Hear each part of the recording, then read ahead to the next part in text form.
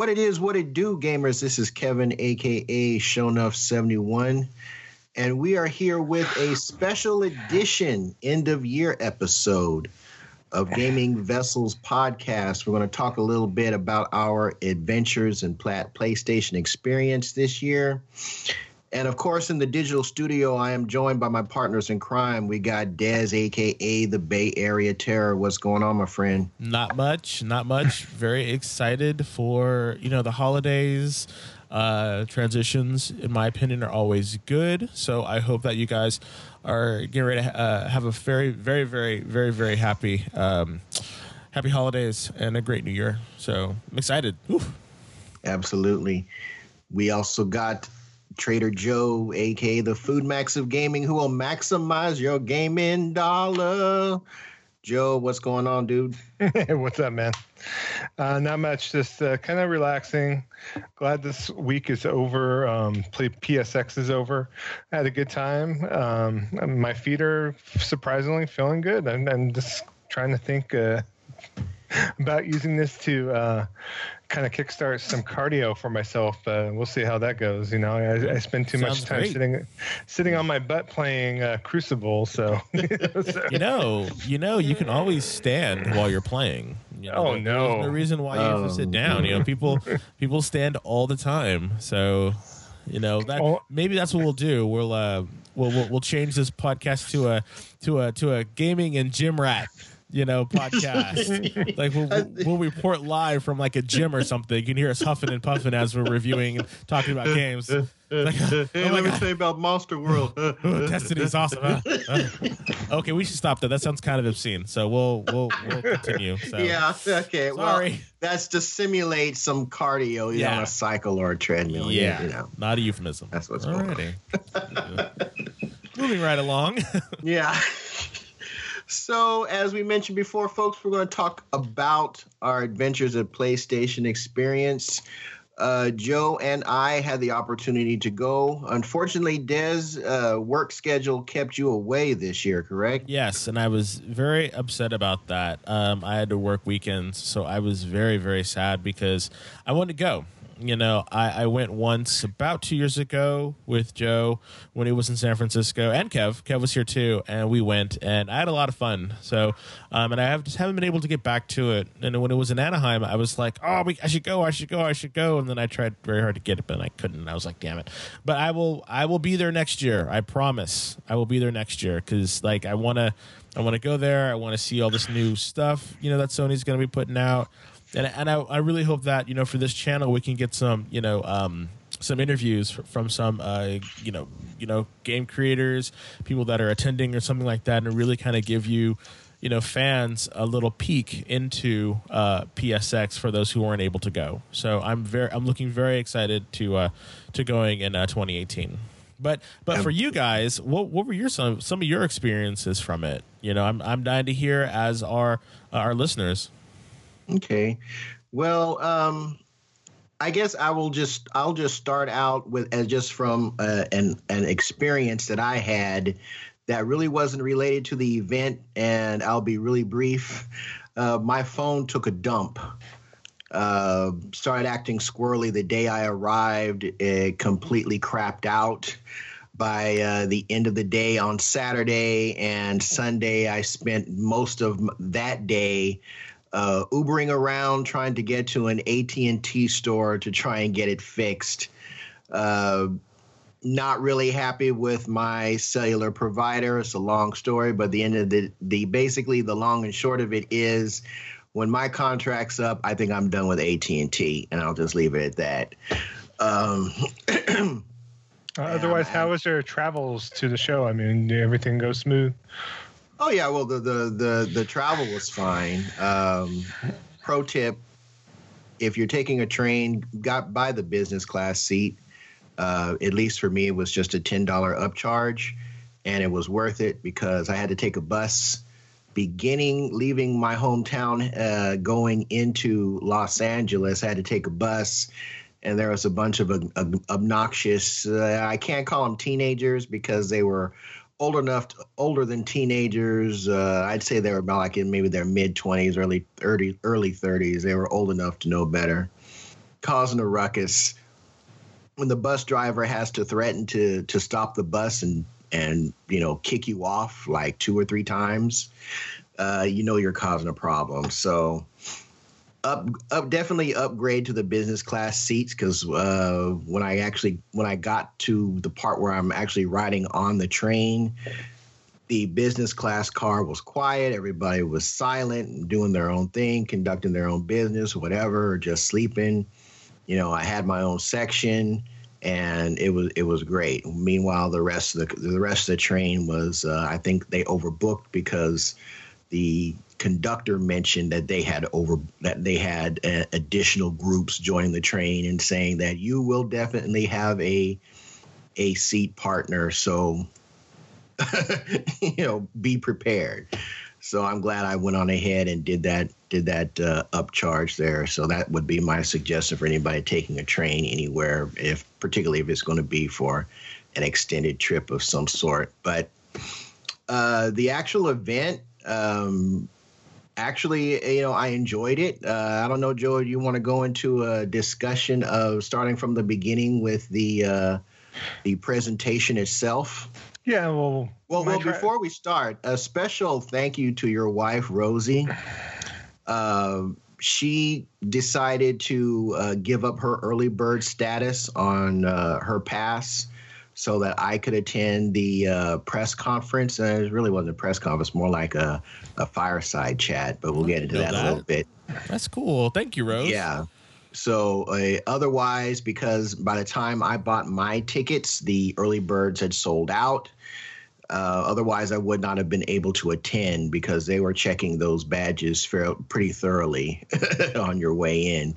Well, so I told you, all you had to do was like put on a wig and throw her badge on, and it would have been like no. I ain't Flip Wilson. I ain't nowhere near as funny. I don't think so. I would even have complimentary put my arm around you or held your hand. Just so that's kind of nope. That's a negatory, good buddy. Yeah, that is definitely a negatory. I wouldn't have done that anyway. But I know. That'd have been silly.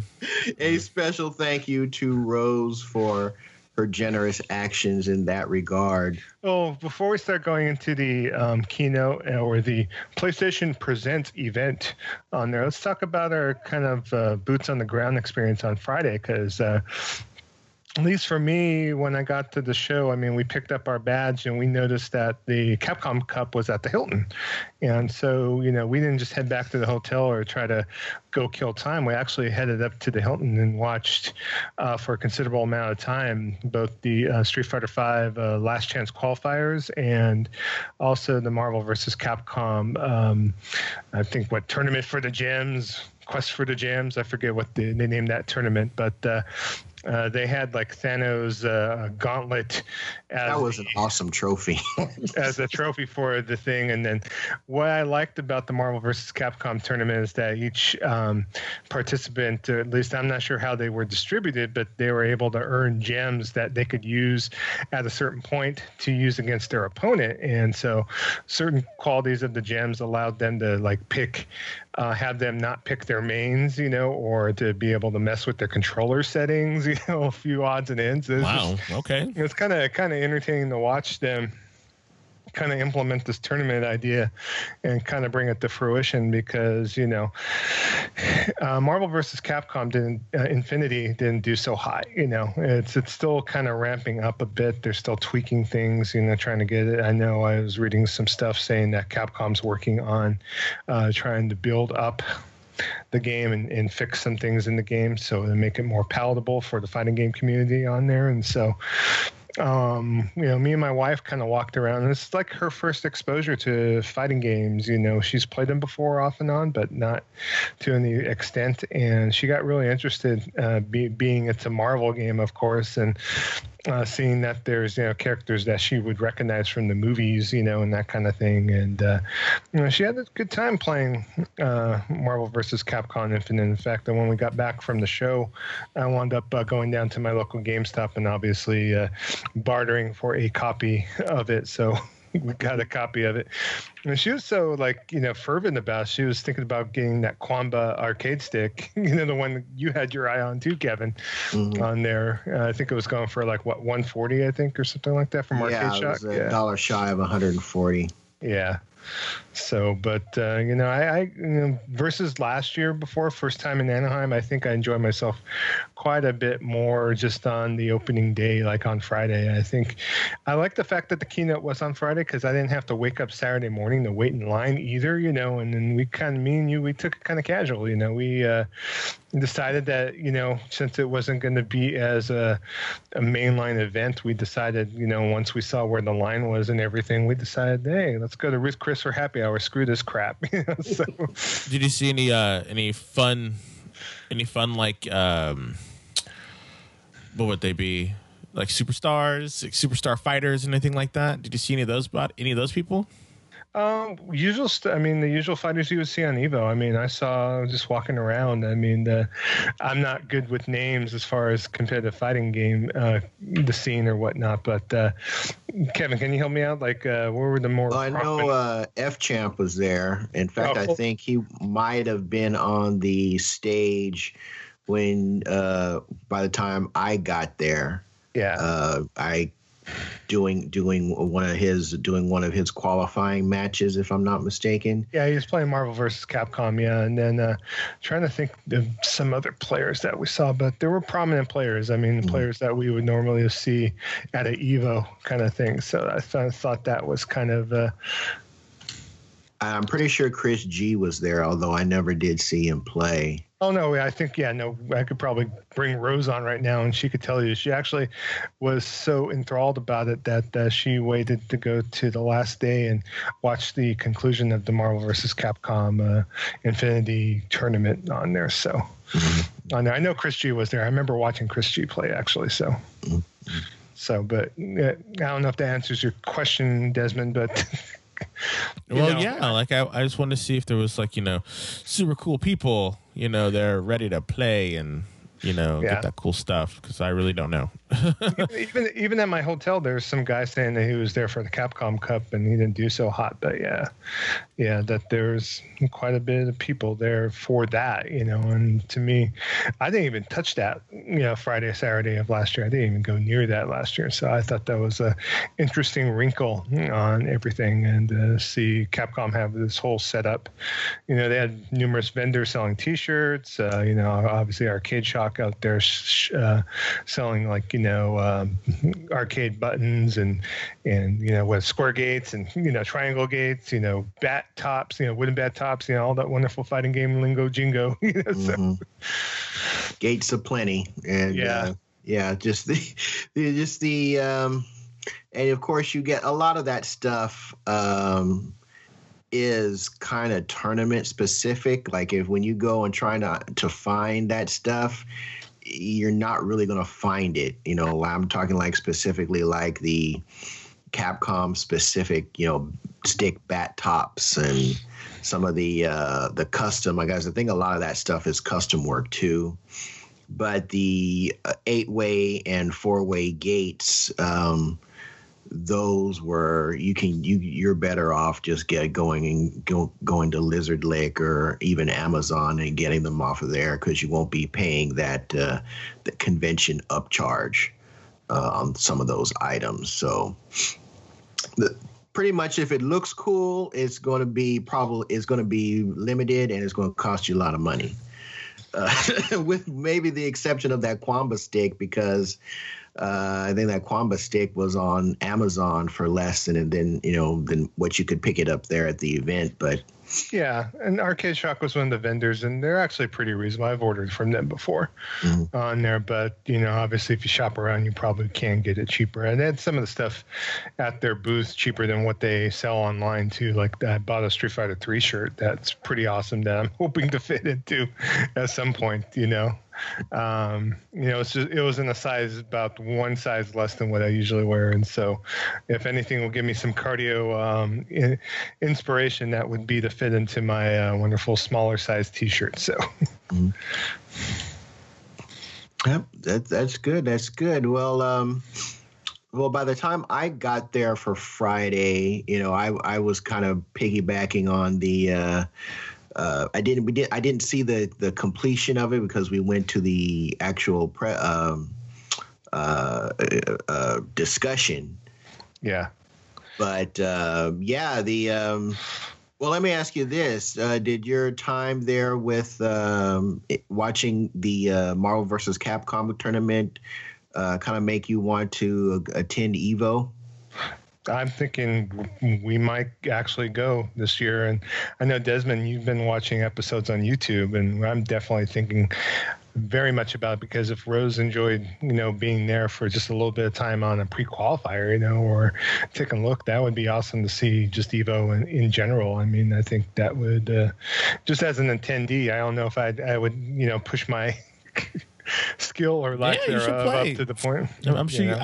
I'm sure folks would be able to capture a lot of really cool video of you, flipping tables and throwing chairs and shit. So like, hey, I don't know. I mean, yeah, but I think it'd be kind of cool to actually watch and to actually see them do that. It's like any other sport. I think it'd be interesting.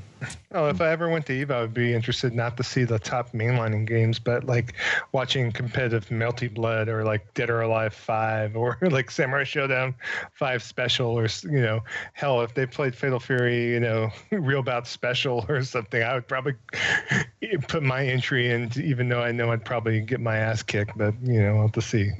Try my Terry and my Duck King. It's the experience, my friend. It is the experience. Whether you win or lose. Competition, yes. So how was the keynote? You guys got to the keynote. Rose did a very selfless act. Let Kevin get in. Y'all I hope, had good seats at least. What do you think? Yeah. Yeah, we had good seats. In PlayStation Experience previous, like in Vegas, I mean, literally we're like super, super close. Not the first one. Like literally I could I think I saw Hideo Kojima like sitting a couple rows up or something. Where this time it seems like year after year that we get further and further back, but I don't really give a flying rat's ass either. So on it, but we had good seats in the middle. It was up in a balcony type seat, and so I had no complaints on there. The seats were okay. They're kind of like high school auditorium type seats. So after a while, my back started to hurt. I don't know about you, Kevin, but. No, actually, I thought they were fairly comfortable for what they were. The thing about stadium seating, though, is when you're down up close, the closer you are to the stage, really you're at a point of seriously diminished returns as far as how you're going to enjoy whatever it is you're watching, because something gets people hype, everybody's standing up, and because you're on level ground there, you got somebody that's taller than you, who's jumping up and down and yelling and screaming. You're probably not going to have as good a view of the stage as you would where we were located, basically center of the event, but behind, just behind and to the left of where the DJ booth was, and I thought that was a great vantage point to have for the event. So yeah, you're better off. And I'm not saying you need to be in the nosebleed seats where you need a pair of binoculars to see what's going on, but they have huge, Trinitron, Sony giant TVs, I would just assume, that are broadcasting what's going on stage. But where we had a good vantage point of the folks actually on the stage. So we got a chance to really see and hear everything clearly that they had going on. And really, speaking of seeing the people on stage, it was definitely different than years past. This was not what I would call a press conference at all, and Sony was pretty upfront. Well, depending on who you ask, about it not being as intense as the years prior. Basically, this was a fireside chat style of presentation, or a panel. panel. Yeah, where they had the developers come in and either give their impressions on the year after they had, once their game launched. Like they had the director for Horizon Zero Dawn up there, and he was talking about, getting Frozen Wilds DLC out there, and his experiences in getting the game to the shelves. And they had the director for God of War, and it was kind of like the running gag. Sean was up there saying, "Finish the game, Corey." Finish the game. So there was just kind of like this this running gag about when the game is going to be done, and they were kind of lifting the not really giving us anything that we did know already, but the game is going to be done when it's going to be done. That was pretty much what we took away from that discussion, and it seems to be within what they call play testing, getting those bugs out and making sure it's ready for prime time for whenever it comes out. I was thinking for certain that we were going to hit that, because that gag was kind of going throughout the whole presentation, that when he got up to leave the stage, I was thinking that he was just going to stop and say, "Okay, you guys bother me for a release date. Okay, here's the release date," because there was that supposed leak coming off of PlayStation Store Europe of God of War with a March date in 2018. So I was kind of thinking something like that was going to take place, but they didn't drop any did not make any announcements with regards to the date on God of War, definitely. So yeah, just release the date maybe a month or two before it's ready to go. That's what I say. So yeah, I'll never give any company shade on not announcing or even delaying a game. I'd rather have the game be right when it comes to market than have it be a buggy mess and having potentially wasted my money, on something that wasn't ready for prime time. So yeah. So, and then they also showed Media Molecules Dreams, which I thought was a good demo. It kind of repeated the same trailer from the Game Awards the night before, but they kind of a little bit more in the detail about the game on there. I know that's probably not a game on your radar, Kevin, but I know Rose really liked Little Big Planet before, and so she's looking forward to it. I think, showing her the trailer, even though she's like, I don't know what it is, but she thought the trailer was interesting. They don't have like a lead character like Little Big Planet where it's all about the adventures of Sackboy anymore, so that might be something to where it's not as like kawaii cute or anything like that. So but I think for what they've shown and what they've been working on, I mean, I've seen elements in that trailer where they're showing like a top-down shooter, and other types of gameplay that you can actually create with the damn thing. So it's just like kind of enthused about. I'm interested. We'll have to see more. I didn't really go to the booth at the show, but I thought Dreams was a good thing to show. So. There's I think it was, I can't remember if it was IGN or one of the other big gaming news websites, that do a podcast. It was one of them. There is basically Dreams is letting you develop your own game pretty much from the bottom up. One of the and I can't remember her name. It was a guy and a girl that working for this company did had an appointment with Dreams, and they're asking questions like, okay, if I create, can I create an NPC and have that character's voice emanate from another object in the scene? And the developers would say yes, and this is how you do it, and they'd show them how it was done. I mean, the rabbit hole goes deep with the creation functions in this game, and pretty much it is far more in depth than what was the Sackboys game, Little Big Planet was. Even though you could make different game types in Little Big Planet, this one, Dreams, is going even further down the rabbit hole. So pretty much, if you can, it sounds like, you are limited to the graphical presentation and style of the game, but if you can think of it, it seems like through Dreams you're going to be able to make it. And I think there's going to be a lot of creative people who will probably get their start in game development through this game. If it is not something that I would do, because I don't have a creative bone in my body. Come on. Stuff. No, I don't.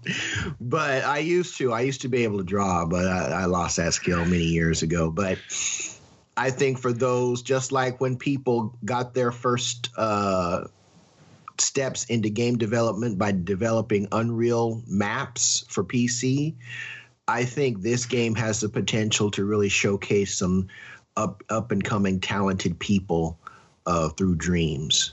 I agree.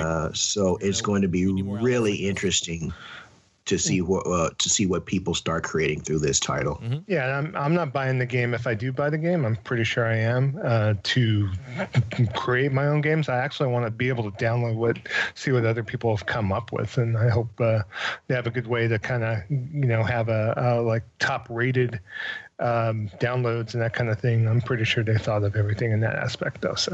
Mm-hmm. Yep. Yes, indeed. So. And then also they had Detroit Almost Human on the stage too. They did a live demonstration on that. And what did you think of that segment? They had people in the audience actually, cheering for like one result over the other. And do you think the guy up on stage from Quantic Dream is actually listening to him? He was listening to the people like right at the front row directly in front of him. Yeah. That came out in one of the other big corporate podcasts, because they were seated like directly in front of where he was playing, and there was about 6 to 8 people that he was actually hearing what they were saying, so he was doing what they were telling him to do, because there's no way that in that auditorium that he'd have been able to make heads or tails out of anything. But they revealed through that podcast that he was actually paying attention to that first row that was directly in front of him. Detroit Become Human looks very impressive. I'm not really big into Telltale games. My whole thing was if I wanted to play a Telltale game, I'd just read a book. This looks a lot more engrossing. It just seems that there's more. It's kind of like a little bit of Batman Arkham series, because you kind of go into that detective mode and you can examine things and gather information that adjust your probability for success in completing the mission. And I really like that. The graphics are ridiculously good. The story looks extremely compelling. I enjoyed Heavy Rain. I never did play that follow-up game. I mean, not a follow-up to Heavy Rain, but their next game, the one where you were the girl with the ghost. Beyond Two Souls. Beyond Two Souls. I never played Beyond Two Souls, but I did play Heavy Rain and thoroughly enjoyed it. I have started... oh gosh, the horror game where you Until Dawn. Until Dawn, yeah, I haven't finished it yet, but that style within this kind of futuristic but not so improbable future, given the advancements in computer and robotics technology and artificial intelligence, is really appealing to me. So this will be a day one purchase when it comes out. And they're hinting at a spring 2018 date too. So even though we have a little window, we don't have a date yet, but it's coming fairly soon. So yeah. And it's, spring is typically not a super, super, super heavy time. If it's although beyond March, there were some big bangers that came out at the beginning of this year, though. Yeah. But I think it's good that they're spreading their exclusive content throughout the year and not just waiting till the end of the year to say, hey, here's all these great games that are going to be competing with Call of Duty and whatever Battlefield game is out there at the time. Yeah.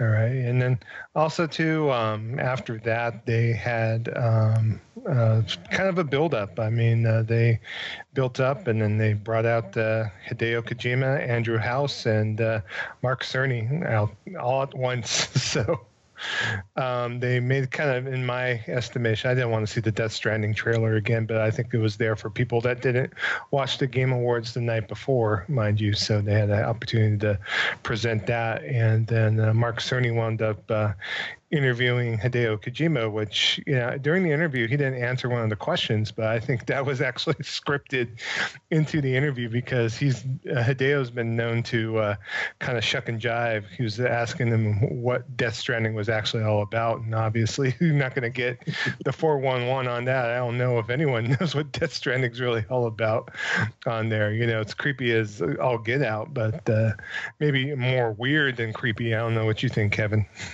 We have to remember this is the mind of Kojima, and yes. I've always been a strong appreciator of the Metal Gear series of games that he did. I didn't like them play-wise because I can't do stealth. I suck at stealth. It's just me and stealth just don't get along. But I've always admired just the bat crap crazy stuff that happens in Metal Gear, and I can see that. I'm assuming that this game, this game may have stealth. We don't even know what gameplay is, because according to Mark, he said that he's played a certain number of hours of the game.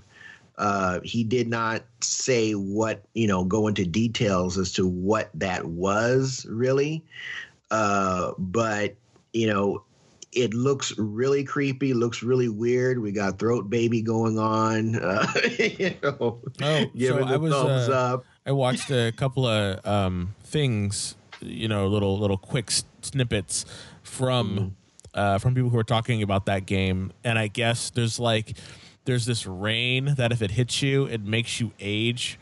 It makes you age, unfortunately. So, and the babies kind of help that, or the babies. Or that's why they're wearing the suits, and the babies power the suits or something. I don't know. It's just all kinds of craziness. And it's supposed to be sort of like how death goes. So when you play like Dark Souls and you're playing games like that, and so death is kind of like not the end of the game. Well, supposedly that's kind of how it is in this game. So the water stuff is sort of like purgatory. So you have to kind of come out of the water and then you're back on land or something like that. So there's this so death really isn't like the end, so to speak. So I don't know, and then I guess Norman Reedus has a baby inside of him or something, or these alien multi-dimensional babies. I don't know. It's all crazy, because it's Kojima. But anyway, it's just funny. It's just and then you saw the trailer with the baby. They had their suits on, and then they had the baby in the suit in the front. And then when you change the baby, that arm thing on your hand on the top starts to move around and stuff. So the babies are sort of like a power source. And I don't know. I'm looking at that game and I'm like, sure. We'll see. I'm just sure. Well, they said that the underwater sequence in the trailer is actually playable. That's a playable build from PS4, and you actually can control your character. So that's the thing. It's like you die, or how the people are speculating is you die and you go to this underwater area, and then you have to kind of come back out of the underwater area, sort of like in the Dark Souls games, where when you would die, and then you would revert back to like the hollow people or whatever, and so you'd be like a zombie in Dark Souls, and then you have to go back to where you were, and then you reclaim your souls or something like that. So people are suggesting or hinting that that's probably what it could be like, a new type of mechanic like that. So I don't know. I'm interested in this game. I don't know what's happening. Mm-hmm. and yeah, so. I know Prey had a similar death mechanic, the first Prey, for the original Xbox. When you died, you would go into the spirit world where you had this, the spirit bow and arrow, and you had to shoot a certain number of enemies in this, in this purgatory to earn enough. I guess it would be, energy, chi, whatever it was, you'd get the strength to bring yourself back to the real world to continue the game. So I think Prey was the first game that I ever played that employed a similar mechanic, and it sounds like Death Stranding might be doing something along those lines. I don't know if you have to collect anything necessarily or how they're going to work. I'm sure it'll be something original and a bit on the cray side that you have to do to get back. But I am intrigued by it, definitely. I'm just hoping that it's not stealth heavy, so I'll be able to play it. Now, prior in the show, too, they did show some trailers. I kind of thought the trailers were kind of awkwardly inserted into the whole, presser. I don't know what you call it. Like I said, sit down, whatever you want to call it. The fireside chat. The fireside chat. The thing, but they had trailers. Interesting enough, some VR stuff got announced. Last Guardian has a VR experience, like maybe a half an hour, 45-minute VR experience that is already up and available. It's free. And of course, they also have free updates for Wipeout Collection. On there, it's going to get a full VR update where you're able to play the entire game in VR. If you want to hurl your cookies, by all means, go and do that. They showed a snippet of a new 4v4 first-person shooter called Firewall Zero Hour that, we didn't really see on the show floor, but it was kind of cool that they kind of added that, at least to show that. The trailer for Donut Country looked kind of cool. It was like a cute little trailer where you were able to throw donuts on the floor and having people go in these sinkholes and whatnot. So I thought that was amusing. We'll see what the game is. Not a VR game that they announced at the show, believe it or not. On there, any thoughts about any of the trailers I mentioned, Kevin? Pretty much, it's especially with Wipeout Collection. I know any of the VR stuff, you're like, not my bag. So yeah, we'll get to it once we get to this. Once we start discussing what we played on the show floor.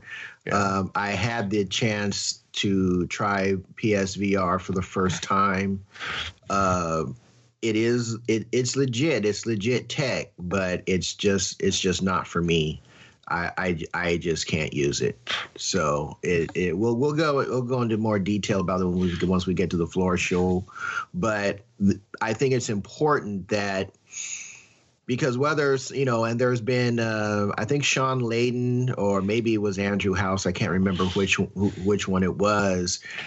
They were saying that they were kind of, they were pleased with the performance of the product, but a little apprehensive because basically Sony is the market leader in consumer VR, at least when it comes to its use on set-top boxes, on consoles. So they're basically kind of leading the way. And I think what they did do was they showed that they are behind the technology, they're behind the product, they're bringing they're kind of adding new VR experiences to existing games. Some of them do not require you to purchase anything, so you're going to be able to experience VR without necessarily having to come out of pocket for some of those titles. I know Resident Evil 7 has a VR experience in it, and the games that you mentioned as well. So I think it's important that Sony show at least the public that is interested, either still on the fence, even after the price drop for PSVR and the bundles that hit for Black Friday. Maybe those folks that are still on the fence, try to get them to come on over by showing that the product is being well supported. Yeah. And they did show another game that a lot of people were saying was a PlayStation VR exclusive, but actually just has a PSVR mode, and that would be the Dolphin music shooter, Jupiter and Mars on there. So I actually enjoyed that trailer quite a bit. It kind of reminded me of a game in the genre like Res Infinite or Thumper on there, where there's some music aspects to it, but there's also a story on there. And so I know that game is being developed by a couple of ex-EGM employees, actually. So like James Milkey and Sam Kennedy from EGM are working on that. And so it's kind of cool to see it from them because, it's cool to see people in the games press actually, kind of go forward and make games and for a living, go from a mere journalist job to where, they are the head honchos for certain games. I know there's like old EGM editors like Brian Intihar, who was the ex-EGM employee, and he's the game creative director for Spider-Man, so it's like, and then Destiny 2, of course, is helmed by Luke Smith, who used to work for 1UP back in the day. So you can see where, maybe becoming a games journalist is not your final gig in the whole stepping stone as it is. So on there. And then also to mention the trailers that they showed a trailer for Soul Calibur 6, which is kind of it had a little bit different a different trailer than what was shown at the Game Awards the night before. And I'm assuming you are super excited for this too, Kevin. Very much so. Yeah.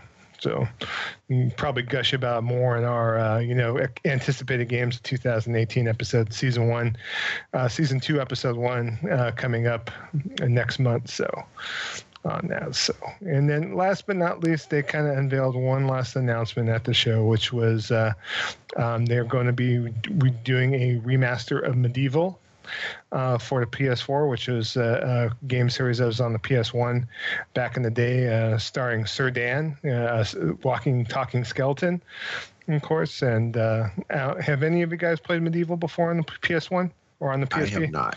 Yeah. I played it, I think, at your house maybe. Yeah. But I don't really remember it that well. Like, I remember the Sir Dan, but I don't know.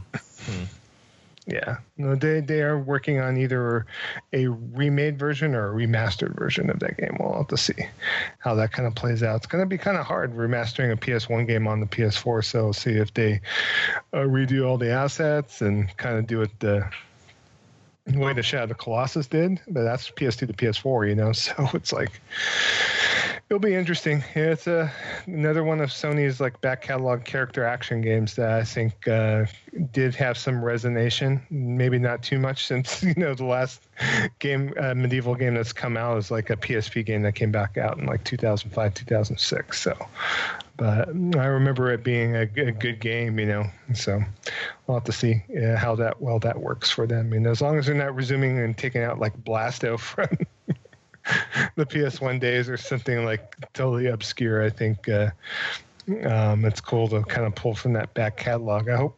I was hoping, hell, they should do a new Maximo with Capcom, but it's that would get my vote for sure. Yeah, for sure. So, anything else you'd like to add for the little fireside chat, little keynote? The Concrete Jungle. I can't remember if that was part of the. It was the Greg Miller thing. Greg Miller. Okay, it was part of the Greg Miller discussion. But I think it's worth mentioning. This game is by the folks that is this by Gosh, my brain isn't working. No, it's actually from a newer developer. I don't think they've done anything before prior to this game. So if you were thinking of another developer, nope. Yeah, I was thinking of another developer. So, but what is neat about Concrete Jungle is basically you play the role of this kid. Looks like he's maybe in junior high, and he's being bullied, and he has the ability to bring his graffiti art to life with his magic brush. And the demo that they gave with that was just really, really neat. In a lot of ways, it kind of reminded me of Jet Grind Radio. Yeah, kind of like that Jet Grind Radio vibe, kind of mixed in with Infamous a little bit. That sounds awesome. Just from the way, the colors kind of popped out at you. Yeah. There's supposed to be some combat implementation with regards to how you create and control your artwork. That was not shown, but just for the purposes of PSX, they were just showing you how you go about the process of creating, and it's really simple. It looks really simple. You bring up a little palette. Okay, I want to put a tree here. I want to put grass here, and you just kind of manipulate it using that big digital pad. I mean the button pad on the DualShock, and you're able to create these really beautiful looking graffiti art and animate your little creatures. And, at some point they're going to show us how that works into the combat of the game. But I was really impressed with what I saw with Concrete Jungle. So I'm definitely looking forward to finding out more about that. It's actually Concrete Genie. I wrote it down. Yes.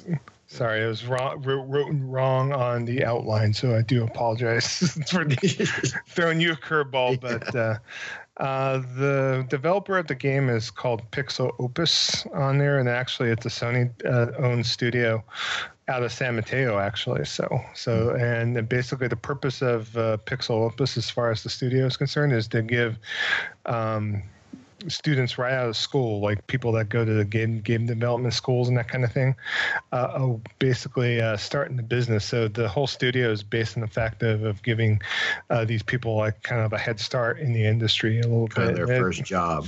Yeah, and the heads of the studio are actually like older veterans of the development world, that kind of thing. So I think the head of the Pixel Opus is the VP of product development at Sony Interactive Entertainment. Her name is Connie Booth on there. And so they basically just brought this like group of people together, all young people, probably just coming out of game development school, and basically just getting them to kind of coalesce to start their career at least off on a good note, not being so grindy. Mm-hmm. You hear all these game development stories about, people getting fired, hired, and all this other crap. So it's good that they're working on at least developing some people and doing it in an artistic manner, at least. So yeah. So I guess what did you think overall of this presentation? Say as compared to how it was done in the past, were there some things that you'd rather have seen done differently, or how would you grade it if you want to put or what your impressions? Maybe that's a better question. Yeah, I don't know about a letter grade, but I'd say maybe a B to B minus on there. I think a lot of people online were outraged and thought it was a waste of time, but there was definitely, attending it live, enough things to keep my interest. And granted, it's not as niche and announcement heavy as it has been in the years past, but I would rather have something like this than nothing at all. But I think you comment on Twitter, and we were kind of talking at the show, they could have used this as an opportunity to be able to hype up some games that might be a little bit under the radar a bit. I'm thinking even if they did that, probably the opinion online would be, why in the hell do I want to look at a 10-minute, 5 to 10-minute trailer and focus on, like, say, Dynasty Warriors 9 or, like, Attack on Titan 2 or Ni no Kune. They could have maybe announced in Yakuza Kiwami 2 on stage. They could have, put a little bit more focus on maybe some Japanese development on their developers, kind of like they did, because, in a way, PSX last year kind of hyped up Neo a little bit. They hyped up Nier Automata a little bit. They had certain announcements like SNK announcements, no Vita announcements, this year, where, you'll get Gio Corsi on stage announcing stuff for the Vita, or we didn't see any games like release right then and there and free on the floor kind of thing, where they've done that in years past. And, they're experimenting. They're going to see what they can do and cannot do. I think they're trying to get beyond the fact of coming up with a bunch of trailers that for games that are not going to be out for 2 to 3 years. So they want to maybe keep the marketing beat a little bit closer to the vest on there. And I think this is just giving them an opportunity to do a reset, quote unquote, on there, where they're not having to come up with the big bangers and the announcements, that kind of thing. So on there, they could have held maybe Ghost of Tsushima for this presser, but this decided to unveil it at Paris Games Week, and I'm happy for what they did, but I could see where they could have taken a different angle with it and hyped up some different games, possibly even focusing on the games on the floor too. God, yeah. So yeah. I also understand, after attending this, I understand why they just did the early bird tickets and not making it general admission. When I say general admission, I mean anybody that got a ticket, because in years past, your early bird benefit was just you paid less for buying your ticket sooner. I don't think it would have been a good experience for bringing everybody that had a ticket into that arena to see that fireside chat. So, especially if the schedule was as it's been in the past, where Saturday was your keynote and your first day of the event. So you got to get up extra early so you can get a good place in line, especially if you didn't get your credentials the night or the day before, and stand in that long line and get in. And just to have that, I think that would not have, had any goodwill for those folks who would have maybe stood in a line for 4.5, 5 hours just to get a good spot so they could get in. So I understand why it was just early bird access only on there. But, like you said, there's some other games could have been showcased. They could have had some people come out and mention and play some of the games that we would, and hey, you'll be able to play this on the show tomorrow. But we just want to give you an idea of what's out there on the floor from some of our partners that are developing software for our console right now. So I think it could have been better, quote unquote. I think coming off of Paris Games Week, and I think Sean Layden addressed this a little bit while he was up there talking with Greg Miller. They wanted to give something to their fan base over in Europe. So I can understand why Ghost of Tsushima was announced, over there, but it would have been nice to have that been held over for PSX. So I understand the decision, but I think for folks watching it, streaming it, I understand the sentiment that, oh man, this is garbage, this is trash. I get that. PSX is really for you to be there, even watching the if I had to watch the streams from years past, I just get the impression that really you need to be there playing the games on the show floor, kind of like a PAX. It's like a dedicated PlayStation focused PAX where you're going to have everything from AAA to indie down there for you to get in there and play and get your hands on early builds of all these different games. So, for those attending, I thought it was good.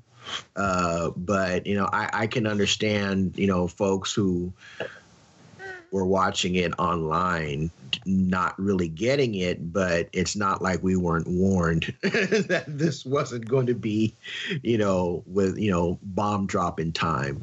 They only pretty much informed everybody of that beforehand. So kind of sort of it is what it is. But from there, on Saturday was the actual first day of the event. So why don't we go in and talk a little bit about what we played on the actual show floor? All right. You have anything to add, Desmond? I don't know how much of the stuff you watched or partaked in or what kind of thing. No, I'm just interested in hearing what you guys played on the floor, really. I saw most of the stuff, the keynote. So, you and I've spoken about it, Joe. So yeah, I just, I'm more interested in hearing what you guys played, All right, awesome. So, and talking about what we played, at least the first kiosk I went to was the kiosk for Strange Brigade, the upcoming game from Rebellion. Basically, it's 4 versus all the undead Egyptian hordes, mummies, and whatnot coming out of the flock. And this game is based in the 1930s. It has like an old Adventure Time movie motif on there, and so I know I had the chance to go play the game with you later on Sunday on there, but I think in Rebellion has taken the kind of the beats they took upon their previous games like Zombie Army Trilogy, where it's now all about basically being a mod of Sniper Elite. They actually are rolling with a new type of game, at least, and I love the art style. I love the combat, at least. It's in a third-person style, so it's not no first person whatsoever. Camera's behind your character, and I'm just enjoying what I played. I'm thinking this is going to be a real tentpole, game night type of game where I'll be playing this online with you guys, and also maybe even with randoms and taking on the adventures. I had like a whole like I said, a 30s adventures movie motif. So what are your impressions of the game, Kevin? I really like the game. I enjoyed Zombie Army Trilogy. I think it's fun. I've had my difficulties with the Sniper Elite, but Strange Brigade is just all out. What seems to be what you would maybe consider more close quarters fun. Chaos, kind of maybe along the lines of a Killing Floor, although not as many enemies coming at you, at least from what we played. It's still very challenging. Yeah, but I really like that 1930s black and white episodic. I don't know if you call it a soap opera or drama motif that they had to the style. It was fantastic. Yeah, it's like an old pulp movie. Yeah, I think if Desmond might be familiar with that term, right? Like like an old 30s, 40s, like you go in the movie theater on a Saturday and catch your weekly episode kind of thing, or almost like a radio adventure, Yeah, like the announcer was straight from like 1930s, 1940s radio. Okay, it was. It kind of reminded me, and it kind of reminded me of like when my mom would tell me, when she would go to the theater, there was the main movie that you were going to see, and there would always be like some sort of like episodic thing that would come, and the thrills, the spills of Captain Crusader and his trusty sidekick, John Boy, Fun, cool man. Something like that. and have the those stylized, expressive adjectives, excitement, adventure, popping up on the screen. You'll recognize the motif if you see the game, either the gameplay or the trailers for Strange Brigade. It's definitely one I was kind of interested when I first heard about it, when it was first discussed at E3. But I'm even more interested in after playing the game. Looks like a lot of fun. For me, my first game after getting to the convention center was Y2K RPG, a postmodern role-playing game. And this is an indie title by ACK Studios. I don't know if I'm pronouncing it right. It's spelled ACKK Studios. And basically the game takes place in the 80s. You are this ginger, redheaded guy that just graduated from college. You're returning to your hometown of Frankton. To move back in with your mom and trying, get your post college life together, meaning getting a job and kind of finding your way. And the demo that they had going on the floor, it quickly moves from the regular to the wow, this is crazy. The art style is kind of a simple art style. The dialogue scenes are styled in the similar way of what you would see in a typical JRPG, where it's like anime design characters pop up on the screen. You see their dialogue being displayed at the bottom, and the gameplay itself is completely different from that anime art style. It's turn-based.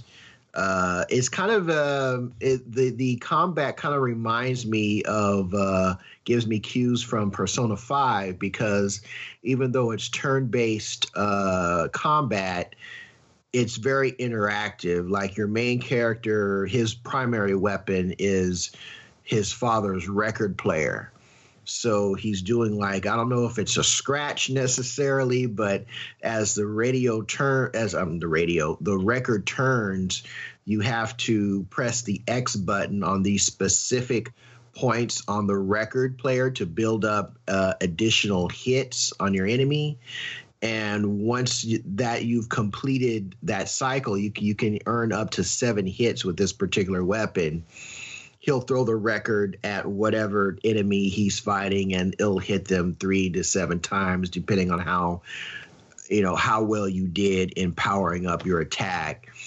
The menus are very traditional turn-based style. You hit the options button, that'll bring up your skills and your items, and you can change out. You can see where you'll be able to change out your equipment, what you're wearing, and alter your stats that way. But it's a very unique, very odd game. You're going through, you find this cat with a mustache, and you follow this cat in the woods because it stole the shopping list that your mother laid out for you. And the next thing you know, you find yourself in this alternate dimension. The cat belongs to this girl that lives in this dimension, and you have to use the cat to traverse different areas, hit switches, and wait. Did you say cat? Uh-huh. Cat, all right, I'm playing it then. Okay, cool. Yeah, it's a cat. Like my cat. Cat that talks. Although it only talks in this alternate world, and it's got a mustache, and it's craziness. It's all around craziness, but it's got a simple art style. For whatever reason, this game just really grabbed me. And that was the first. I stood in line for about 45. The demo was long. The line was short for this game, but the demo was long. The demo was about 15, 20 minutes. And I was third in line. So there were two other people that played through the whole demo before I got a chance to get to it and play. But I'm glad I did, because it was one of those indie titles that really deserves some shine, because I think Axe Studios has got something really neat here. So that was the first game that I checked out. I had a couple appointments on Saturday, so I wound up going to my appointments. One thing at PSX that you have to do, especially for Sony's first-party games, is that they weren't available for you to wait in line and be able to play. You actually had to go onto the companion app for PSX and be able to sign on at the specified times to arrange an appointment to do a demo of said game on there. And the reason why is that a lot of the booths there this year they were more like adventures as far as exploring the booths and everything. They had a booth for Spider-Man, of course, God of War, also for Days Gone, but they had no games or kiosks to play the game there because there's no playable builds in the game, but they still had those available. But for the Shadow of Colossus, they had one of the Colossi in the booth, and basically you're able to play the demo, which I did for 20 minutes, and then afterwards climbed a nice ladder in the back of the Colossi and take a picture with said sword inserted into the Colossi's back, making fun of said Colossi and Anguish. You know, obviously, I don't know if there's a Colossi defense force out there or anything, or, you know, God forbid PETA gets involved, you know, because, you know, I don't know if these are considered animals or whatnot, but when I play those... The ethical treatment of golems. Yes, and Colossi, yes.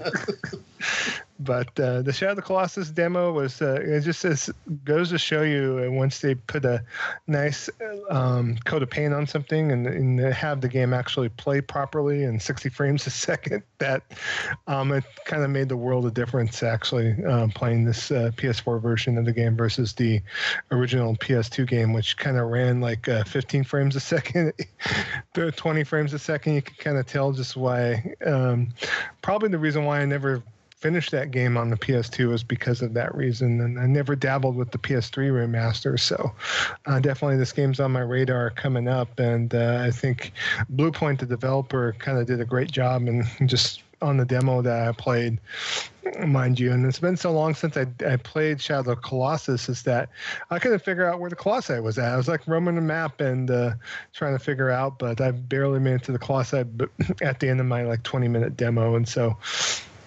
And at least I didn't have anything spoiled for me per se, but I got a nice poster out of it and a picture with the Colossi with me attempting to murder this stuffed Colossi. So I think, you know, put one notch on my belt on there. Also, another appointment I had was to play a game I actually already own, which is Farpoint VR on there. They had the 1v1 mode debuting at the show on there, and I think the patch, the update for the game was already out at the time the show came about. It's just I just barely bought, like I said on last episode of Gaming Vessels, I just got my PSVR, and so I haven't really even played Farpoint here at home yet, you know, so it was like kind of getting used to playing the game even though I was familiar with it, and for the life of me I could not get that headset settings to adjust properly, and so I'm nearsighted. I can't see far, and so even with my glasses on, basically my opponent in the background was a blur on there, and so I didn't really do too well in the demo on there. And you know, I'm trying to make excuses or anything like that, but I thought it was interesting, the 1v1, because you were able to, at some point, go to certain areas of the map and activate some NPC characters to go towards your other opponent on there. So there's a lot of things going on in the map, and you had to make sure to notate what color you were because of the fact that, you know, obviously activate these bugs to attack the enemy player on your behalf. You have to make sure that you're not later, if you're walking around the map attacking those same said bugs, if they're around you on there, And I think knowing you guys playing multiplayer shooters with me, I shoot first and ask questions later, probably. So, but I didn't really enjoy the demo I played there. I'm gonna probably get to where it's all nice set up in my own personal setup on there and give Farpoint single player a deep dive first before I dive into the 1v1 mode that they have available now. So on there. So what else did you play on Saturday, Kevin? On Saturday, speaking of VR, I got my first a demo of PSVR ever by playing a game called Persistence or The Persistence. And that game is by Firesprite. They're out of Europe. And it was kind of funny because and when I sat down, one of the developers of the game was next to me, and he sits down. He's like, I told him, okay, I've never used VR ever. And he looked at me and said, okay, this is going to be a trial by fire then for you. But this is a neat title. And the reason I wanted to play this because for the most part, the other VR games, this would be the type of game that I would want to play if I had the headset.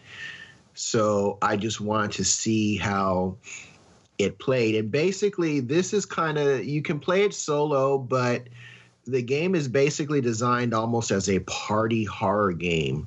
Up to 2 people can have mobile devices, either a phone or a tablet, with the Persistence game app on it. And basically you have to depend on those 1 or 2 people to tell you where you need to go to get what you need done to accomplish your either accomplish your objectives, acquire new weapons. You're dependent on that input. But the problem is that you have to make a decision, particularly if you have more than one person on a mobile device. Each person who has a mobile device has their own agenda for them to win the game. It may involve keeping you trapped somewhere. It may involve, setting you up to be murdered by these, I guess, space zombies because you're in this space station. It almost gives you a oh gosh, what was the name of that game that that horror game that EA canceled? You used tools for weapons. You had to cut off the limbs of everything that I can't remember anything. Dead Space? Dead Space, yeah. You kind of got to get a Dead Space vibe by the way the environments are designed. But my problem with the game, and it's not the game because I thought it was well designed and well implemented, it's the tech, which is why I won't be getting a PSVR. I didn't get sick, but I got extremely disoriented. The way you play this game in particularly, you move around in the environment using the DualShock 4. Left stick, moves you forward, back, left, and right. But in order to look around in the room and even to aim your weapon's reticule, you have to turn your head. Just the act of moving, just keeping my head steady and just moving throughout the environment, I didn't get dizzy, but I got extremely disoriented. Like I was looking right at the icon for my next, where I needed to go, because you go from room to room to room, fighting these infected people in this space station. I'm looking right at the icon telling me where to go, but for the life of me, I can't figure out that's where I need. Now, the guy next to me is saying, okay, you're going to see this white icon. That's where you need to go. But as I'm moving toward it, I get disoriented. And particularly if there's an enemy that comes out and I have to fight him, I have to turn my head to aim the reticule to fire my weapon. And I get even more disoriented from that point on. So I appreciate the game. I think and this would be the type of game that I would want to play if I had PlayStation VR, but the tech itself just makes me so disoriented that I really can't get a hold of what I'm supposed to do. And there are some parts where he said, well, for some people who've never used this, and the guy gave me plenty of time. He said, take a couple minutes, just kind of slowly turn your head, look around the environment, see where things are in this room, and just kind of keep that pace as you go through the game. And even though I tried to do that, I still got disoriented. So dig the game, dig the tech behind PSVR and VR in general, but it's just something that I can't do. The disorientation is just so uncomfortable that I don't even want to mess with it. And you could say, well, this was just that game that you had this with. I didn't even want to try any more VR. I could have gone to other booths and tried VR. It just turned me off completely to the experience. But like I said, I dig why people are into it. It's immersive. It's exciting tech, but it's just not something that I'm going to be able to use.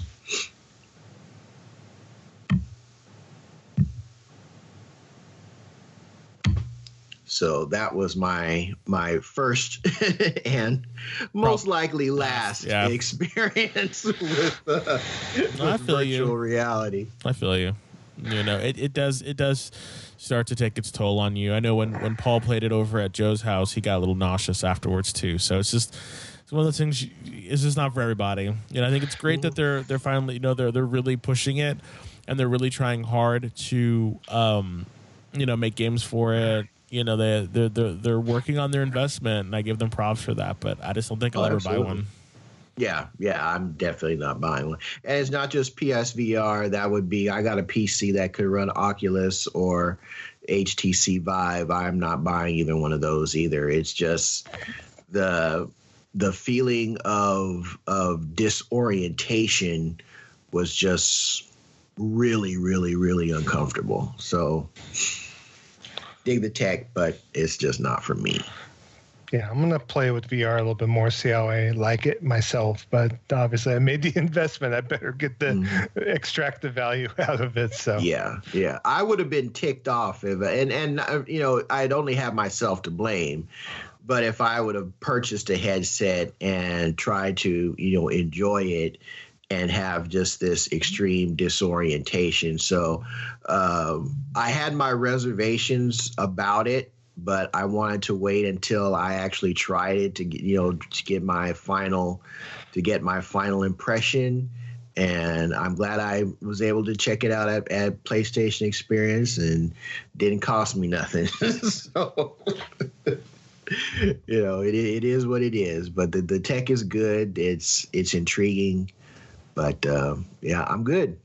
I'm good with my TV and my DualShock. Thank you very much. Now, other games we played on Saturday, we'll go through these fairly quickly here. Arica had a demo for Fighting EX Layer, which is the next edition featuring characters from the Street Fighter EX series at the show. And so there was a small wait to wait in line, but they had a setup with the Real Arcade Pro Hayabusa sticks and like top of the line Hori arcade sticks, and enjoyed what I played. I mean, pretty much it brought back memories of playing Street Fighter EX back in the day. I played Skullomania with my gameplay with Rose on there. I don't know what character you played, Kevin, but the demo's out on PS4 right now. So if you're listening to this podcast right when it comes out, definitely go onto the store and download the demo, because the demo is on the store and is available. So I use the I guess he is like the if Ryu was in Greece. That's what this guy looked like, with the pompadour and the raggedy jacket, and all that stuff. But this is going to be a day one purchase. I thoroughly enjoyed. I told folks before of the many hours me and my friend Damon would play Street Fighter Plus Alpha on the original PlayStation, trying to beat Akuma using Doctrine Dark, and this game just brings back those same memories with a bit faster. It plays a little bit faster. Definitely higher graphic fidelity, a lot of bright colors, particle effects, on the screen as your special attacks are going off. I'm down for fighting EX Layer for sure.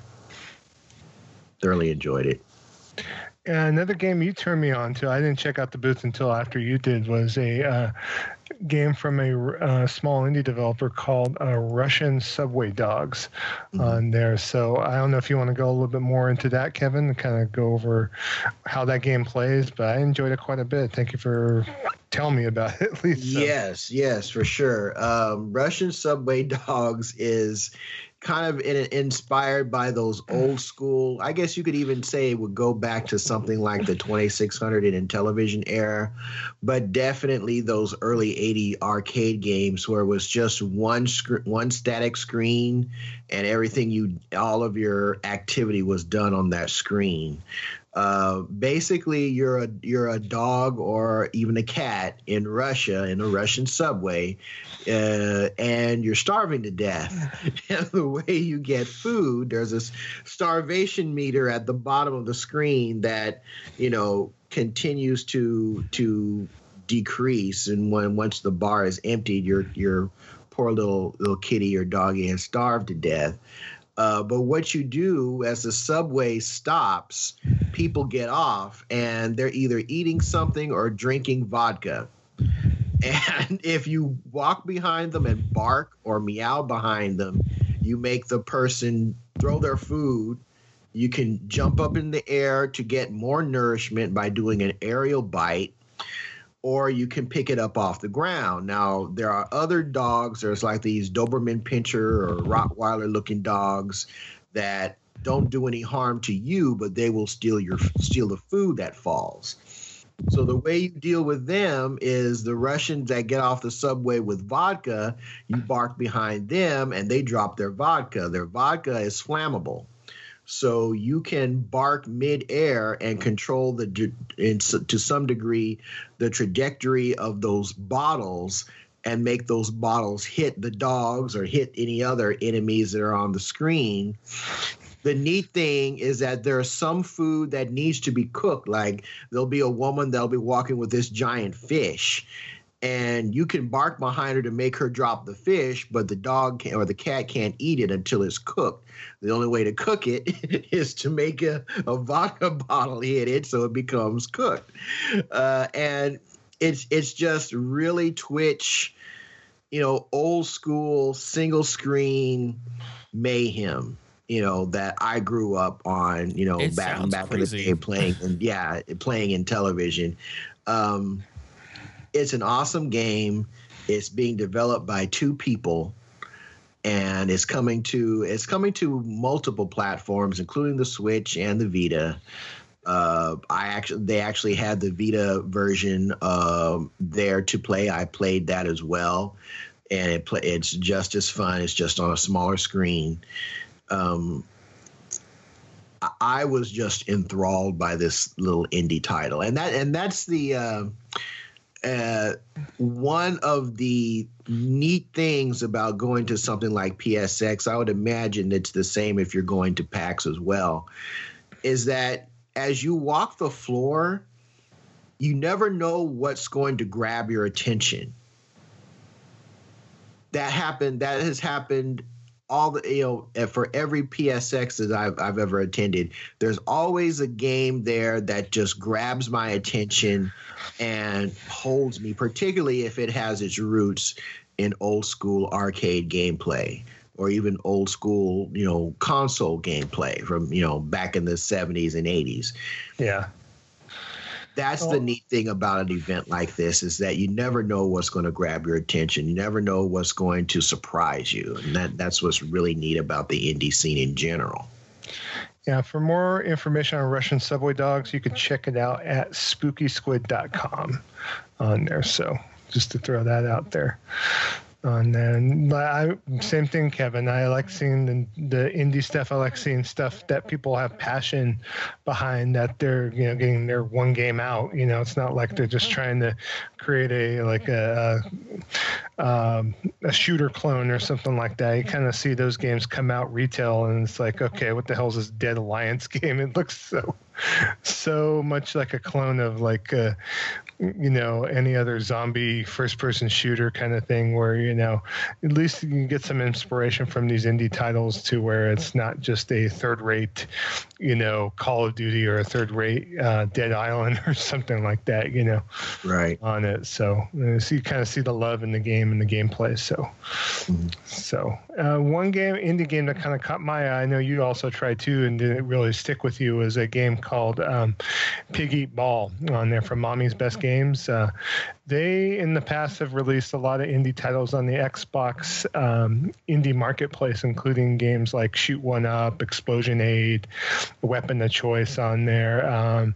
It's basically made by one guy on there. His name is Nathan Fouts, but Pig Eat Ball basically is an overhead arcade game that you basically have to eat these tennis balls and go through the map, and then basically if need be, you play a pig, and because of the fact that you eat so many tennis balls, you have to actually barf the tennis balls out to squeeze through certain aspects of the stage on there. So because the stage is like an overhead maze type where they have certain entry points, and obviously the more tennis balls you eat, the bigger you get. And so you have to eat all the balls in the level to win. But as you get fatter while you eat, you have to puke to reduce your body size to get to the next area of the stage, and then basically go in, try to eat all the tennis balls you just barfed back up while getting away from the barf on there. So I enjoyed it because I got the kind of gameplay a little bit. I know you played around with it a little bit, Kevin, and you were kind of like, I think it didn't catch with you at the beginning, right? Yeah, it didn't. And I appreciate what it's doing.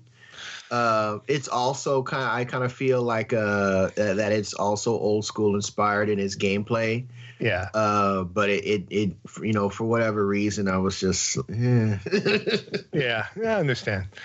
Okay. Other games I think we played on Saturday include Far Cry 5. Both me and Kevin waited in line for a bit and got to play the single portion of Far Cry 5.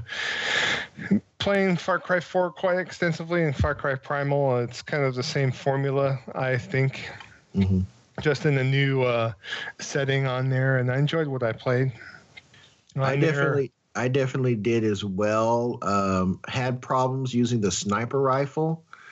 I don't know what it is. It's like some of these newer games are not getting what I would call simulation sniping right. Like there are a couple of times where I'm shooting at a guy who's standing in a doorway. I've got him dead to rights, right through the head, and nope, I missed him. How did I miss him? I don't understand. But the other weapons, like the AR, the handgun, using the dog to send people to flush people out of corners, all that was really cool.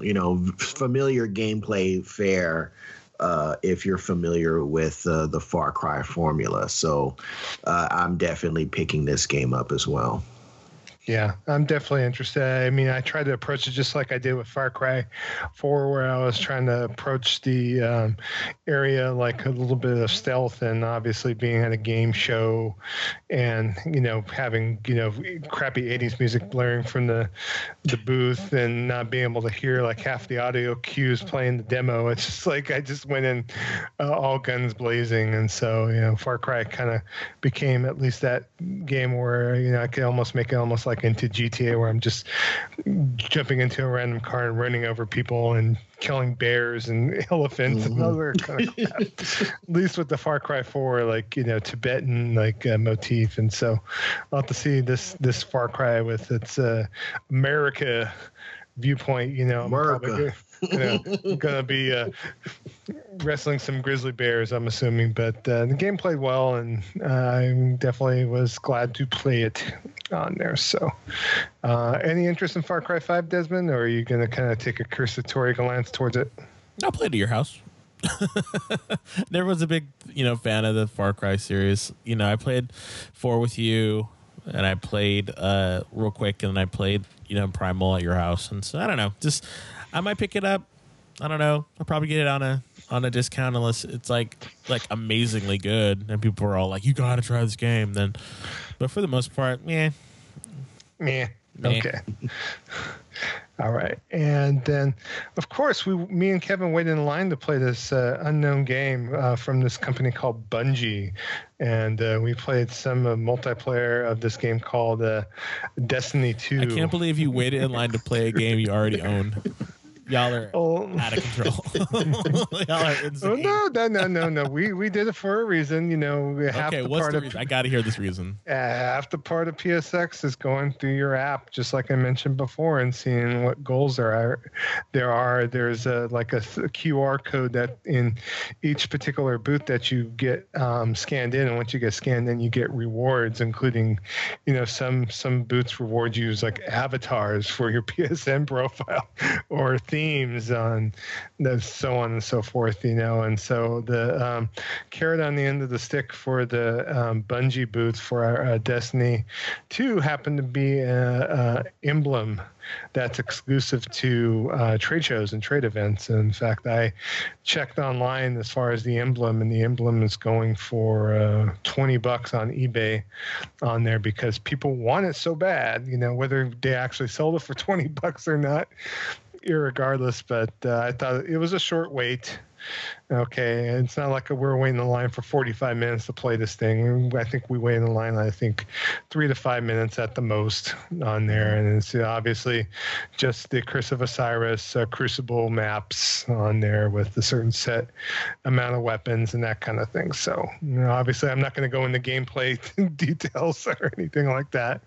But I enjoyed my time at the booth. And for people that maybe were on the fence, they got a chance to try out Destiny 2. So, in fact, later on the show on Sunday, I scored a Curse of Osiris poster, so that thing is going into my gaming den ASAP. So on that. Also at the show too, games we played on Saturday. Let's see here. Why don't you go, Kevin? I know you played Omen of Sorrow on Saturday, and I want to hear your impressions on that. So. Yeah, Omen of Sorrow. It is this fighting game using free licensed monster characters, like Frankenstein and Wolfman and I guess, Dracula. Played it last year, and it's very much in the same vein as Capcom's Darkstalkers. It's a 2D fighting game with 3D models, put in a 2D plane. And when I played it last year, I could, I think it was there the year before too. I can't remember if that was the case, but I could see that there was something really neat taking place here. And this latest build, they've improved on at least in some of the things that I've noticed.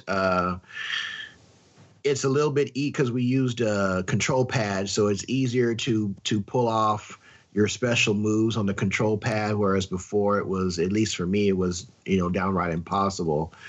And it's graphically got a bit of an update. I noticed that there was a lot more going on in the background.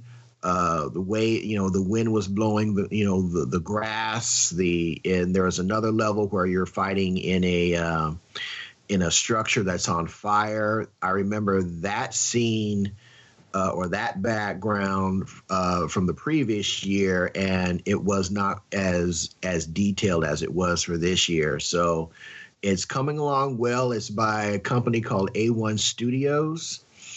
And, I didn't get a chance to talk to the developer this year, but I talked to him last year. This guy is a Darkstalkers fanatic. And you can see it in the product that they're going to be bringing to the consoles. Definitely check out the gameplay on YouTube. Follow A1 Studios on Twitter. It's a neat game that's going to be pretty cool, especially since it doesn't look like we're going to be getting a Darkstalkers sequel anytime soon. This game is going to be a nice little substitute for that. So I really like the direction that this game's going in. Right on. I haven't had an opportunity to play the game, but there was a demo that went up the weekend at PSX, and of course it was only available for the weekend at PSX. Mm-hmm. So kind of like another game that we might talk about in the future called Monster Hunter World also as well. So on that. We will be talking about it. Come on now. Like, I know. just a quick aside. We're doing one more show. That's going to be our Game of the Year edition show, and the beta for Monster Hunter World, pick of the year for me, Game of the Year for me, the beta. Just FYI. I'm just kidding. I'm just kidding. I can see. Just kidding. But stay tuned for that because it's going to be amazing. I mean, our Game of the Year edition, as well as Monster Hunter World. So, yeah. All right. What else will we play at the show, Kevin? Is there anything else? Yeah, we got to mention Horizon Chase Turbo. Oh, of course, yeah. That's what I was going to talk about. If you grew up on Outrun, if you grew up on Chase HQ, any of those arcade racers, even pole position for that matter, Horizon Chase Turbo is an ode to those old school, particularly Sega arcade racers. It is 4-player split screen, and I'm thinking I was playing Outrun, just in much higher graphic fidelity and way smoother frame rate. You can choose from real world cars. I think I was driving a 69 Camaro. One of the cars was a Ferrari. Another one, there's a Lamborghini that you can choose from. And it is straight up Outrun style drifting, which means that you just push to the left, push all the way to the right on your digital pad to go into a drift. And if your timing is right, you'll drift that turn. If your timing is wrong, you're going to crash into a roadside, and have to get your speed back up. But I really like that game because, again, it's touching those nostalgic gaming roots in my bones, and I really appreciate what Horizon Chase and so many other games that we played at PSX is doing with regard to that. Yeah, the studio that's developing that is actually based in Brazil, and they made the trip from Brazil to PSX to show that game off, and that's the first game they're actually publishing on their own on there. I know looking at their website that they developed other like Cartoon Network type games for mobile on there, but I definitely enjoyed Horizon Chase Turbo quite a bit. It just had that they have multiple split screen options too. I think I was the car up on the upper screen where you could go to like 4 screens on one, 4 individual screens on one screen, playing 4-player multiplayer on there, same screen multiplayer on there, or you were able to like use the top screen to be 1 player and then have the 2 smaller windows for the second and third player as well. So love that there's option for couch co-op like that. So yeah, that's something that you don't see a lot nowadays. Yeah. Other games we played at the show on Sunday, we kind of delved into the Yakuza 6 demo. We waited in line finally at Sega Atlas to get the opportunity to play that on there. From what I already knew that this game was going to be a day one keeper on there because the Yakuza series, even though I haven't really talked about too much on the shows, whatnot, it's one of the series I enjoy. It's like a little small RPG brawler. It's like a modern day version of River City Ransom when you really think about it. I really want to get into that game too, so real quick, like what games do you think I should start with? Because seriously, like I really been wanting to get in that game. It seems like it's a lot of fun. Like I used to read manga, Yakuza type manga, so I really think it would be fun. So what game do you think I should, or anyone looking to start that series should do or should experience? Well, obviously, Yakuza Kiwami, is out for PS4, and that's the first game in the series remade for modern audiences. Also, Yakuza 0 would be another one because obviously it's the first game in the series, as far as the sequential, as far as the storyline and that kind of thing, because it's based in the 80s. But pro tip, Desmond, Yakuza Kiwami is available right now at Best Buy for $11.99.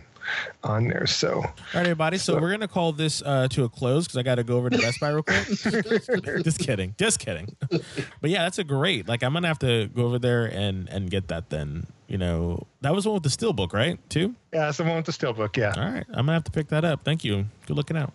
No problem. I know it's on sale and on clearance at quite a bit. It's on sale at Best Buy, of course, but it's also on clearance at Target if you manage to grab it on there. So just take a look out for that. Obviously the price point's agreeable because Yakuza 0 is still up there as far as price is concerned. I think it's gone down as of late, but it's still, a little bit more expensive than Yakuza Kiwami is. So, but what we played at the demo are very much looking forward to. Do you have anything to add as far as what we played on the demo, Kevin? Not really. You still beat up street thugs, and the gameplay is very fluid. It's exciting. I have to say though, Yakuza 0. When you beat the yen out of people, that just does not get old. It just does not get old the way that they have that combat set up in that game. But Yakuza 6, I'm definitely looking forward to that. The combat is just as smooth as it has been in any of the more recent, whether it's the remake or the something like Yakuza 0, which also plays silky smooth. So, okay. And then another game me and Kevin had the opportunity to play at the show on Sunday was this indie title named Iconoclast. In fact, I liked it so much, I told Kevin where the booth was and implored him to play it. So, and the game is like a 16-bit side-scrolling action game. It's developed by one guy from Sweden, Joachim Sandberg on there. It's being published by a group. I don't have the publisher's name, but it's coming out in January for PS4 on there. It's also coming out for Vita, also for PC, of course. And basically you play as this female character, Robin, and what she does is that her unique thing is that there's a wrench that she uses throughout the stages. And one stage, using the wrench to like open up like doorways, and you actually crank the wrench by banging one of the buttons on there. So also there's another stage where, you are going, with electrified wrench, basically going up these platforms and whatnot. So it's the successor to Ratchet and Clank, or Well, the interesting thing is that one of the NPCs refers to her as a mechanic. Yeah. So she's that wrench obviously comes into play in the story as to why she has it, and why that mechanic is in this world. There were at least two different demos going on. The one that I played was a straight up level where you just had to solve the puzzles of some of the sliding columns. It kind of reminded me of what was that 8-bit game where you had to move the red and blue columns up using the robot. I can't remember that. I can't remember anything nowadays, but as you torqued the bolt on one thing, it would move a certain set of columns up or down, and you had to traverse to get to what you needed. Then you had to get to the next bolt, turn that, and move a different set. So there's some puzzle aspects, kind of like maybe some hints of Metroid style gameplay.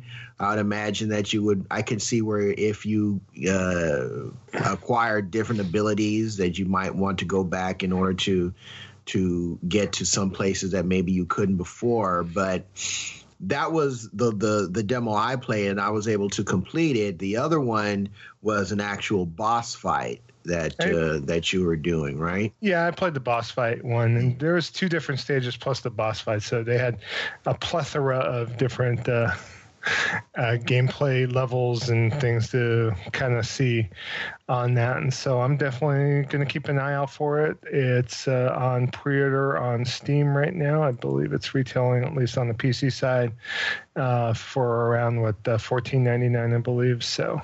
Mm-hmm. On that, so I'm looking for a similar price point on PSN, of course, as well. But the publisher is Dangan Entertainment, and what they do is they localize games and publish games worldwide, but they also publish games in Japan and localize games for Japan as well. So it's kind of a cool thing that they do on there, being that they're a publisher based out of Japan on there, and they kind of specialize in translating games into Japanese and vice versa. So kind of a good thing. But it was awesome that they had a booth at the show, and I enjoyed that game quite a bit, So, but they're promising a game with lots of meat to it. It looks like it's going to be a 10 to 20 hour playthrough on that. So definitely looking forward to that. Also, me and my wife Rose happened to sit down and play a game called The Swords of Ditto, being published by Devolver Entertainment on there. And Devolver, of course, publisher of lots of cool indie titles, including like Hotline Miami and so on and so forth on there. The Swords of Ditto, though, takes kind of a page out of The Legend of Zelda and kind of puts everything on its ear a little bit. It's considered as being a quote-unquote compact action RPG, but it kind of takes the tropes of Zelda and with an amusing art style kind of puts everything on its ear. And I just love the art style and the fact that it's co-op on there, and the art is just kind of just beautiful to look at. It's almost like a watercolory graphical style that just really just kind of stands out. And even though they're kind of taking a lot of the gameplay tropes from the original Legend of Zelda, especially with it being multiplayer, I think it's just awesome what they're doing with this thing. So it's coming out in 2018, but from what I've played of it, Rose is definitely interested. I'm definitely interested in playing this thing co-op. So. And so, anything else you played on Sunday that kind of stood out to you? I know you played Lost Soul Aside, right, Kevin? Yeah, I played Lost Soul Aside, and for me, this was probably my game of the show floor. Basically, Lost Soul Aside is a Devil May Cry inspired 3D brawler, and you know how I love my beat 'em ups. As far as a style, think of it as Devil May Cry fused with Final Fantasy, particularly something like from 13 on forward, as far as the character designs. very fast paced, very difficult. I didn't even make it to the boss character of the demo. There were some people that did, but at least I did not see anybody actually beat the boss. The furthest I saw was someone was able to get the boss into its second form, and it's this huge. First is crawling around on all fours, and in his second form, he's walking upright, lobbing these energy blasts at you. This is apparently it was developed by one person using Unreal Engine 4. His name is Bing Yang. The game is part of, I guess, what they're calling the China Hero Project, which is part of a Sony Entertainment group that is trying to support game development going on in China. And I tell you, this game is freaking amazing. To see it being played, you would think that this was, a multi-person staff putting a game that's as polished as it is at this point together. I mean, there are games that you can buy right now that aren't nearly as polished as this one person developed Unreal Engine 4 engine powered game is. The combat, again, very Devil May Cry, aerial combos, ground combos, switching from sword to spear to heavy blade using the digital pad. And you have this I guess it's a dragon, quote, I say dragon, quote unquote. It's mostly like, it looks kind of like a dragon ghost head kind of thing. It's not a whole dragon following you around. But when you power up, get your meter powered up, you can use that dragon's head to basically eat anything that's in front of you. And I would assume that you could use that to attack the boss as well.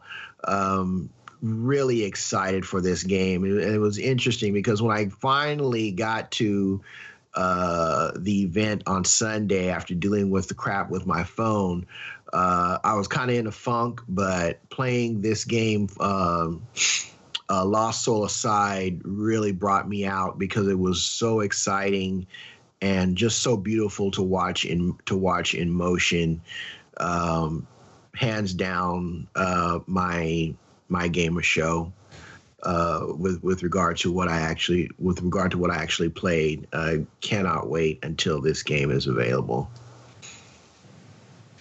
Yeah, at that China Hero booth, I also played another game called Code Hardcore, and it was actually a side-scrolling, like 4-player mech game that is all in like the 2D style on there. But you basically had a 4-player split screen, and you were able to go in and out and like shoot your opponents, and it was fun for what I played on there. I kind of wish I had a chance to play. They had a couple other games set, but the booth one was called Project Boundary, but it was like a crazy ass 2v2 game where you're it's like a first-person shooter, but you're astronauts in space sitting there and trying to fly in zero-gravity space and shooting each other through all these space station type deals on there. And then half me watching this gameplay demo is that just trying to traverse the stage in zero gravity up in surrounding Earth, of course, sitting there trying to shoot a gun in space with a damn Neil Armstrong suit on at the same time shooting at people. So it's just like kind of ridiculous, but it looked fun as hell. So nice on that. But that pretty much puts a cap on everything that we kind of played around with at PSX. I don't know if you have anything else to add, Kevin, on there. I mean, I enjoyed the boots from what I saw. There was some games I didn't get a chance to play that I wanted to play, but it's just like only so much time in the day. I mean, the first day at least, we stayed until 9 o'clock. I mean, the show opened up at 10, and we got on the floor, I believe, around. Me and Rose got up there around 11 o'clock, waiting in line to have to get in. I know, Kevin, you just came in and didn't have to wait in line or anything on Saturday, and pretty much enjoyed the floor. And doing 12 hours on the floor is kind of hardcore a bit. We did our best. We stayed around till almost an hour before closing. And this would be kind of a show where if you wanted to come down, if it's still in Anaheim in the future, you could probably do one day on Saturday and then go to Disneyland on Sunday, or go do something else if you don't want to do a second day on this. So, but one thing I'm definitely going to do is I'm going to pack some Dr. Scholl's pads for my feet. Yeah, I wear Skechers. I wear Skechers, which are extremely comfortable. Don't get me wrong. I will probably never purchase another brand of sneakers ever again other than Skechers, because they've worked wonders for my feet. I suffer from plantar fasciitis. Anybody that's familiar with that or knows what that is knows that can be really painful. In fact, I got hit with that really hard at PSX. What was it, 2 years ago? Yeah. Made the experience almost unbearable, but Skechers really help. Really help. But even standing for long periods of time stationary, you can even the Skechers, you can even start to feel the pressure building up in your feet. So I think definitely for next year, I'm going to be getting some Dr. Scholl's or some other type of foot comforting bolster, sole insert to help aid in standing for long periods of time, because these bones is old. Not 19, 20 years old anymore. So kind of feeling it. If anyone out there is a podiatrist or has a degree in podiatry, hey, let us know. Tell some brothers out. Help us, at least I'm speaking for myself. I don't know about Kevin. Help us big guys out over here standing in line. Dude, I got foot problems. I got back problems. I got the whole gamut. So yikes. Help. But they'll stand in line for these games, though. Hell yeah. We got our priorities straight. That's right. So well, I can't wait to go next year if it's at Anaheim. Even I'm gonna try very hard to go next year, because just listen to you guys talk about the games you got to play, and then having experienced it before, I really missed it. I really, there's something about conventions and video game conventions that just kind of there's a lot of fun. So if you haven't done one and you have one you can get to, or it comes to your town, definitely try one. Definitely try it. And plus, there's a lot of developers that are in the Southern California area, in the Northern California area. So I'm hoping that there are no plans to move it in the future, at least not out of California. But let me ask you this as we close out this subject. How far would you guys be willing to travel to go to PSX in the future if it is moved? As far as Vegas, probably Vegas or Anaheim. Those two seem like the most logical places. But if they've got a pretty good deal in Anaheim, I don't see them moving. But yeah, I would try to stay in California or state adjacent. I don't want to go too far. That's I know.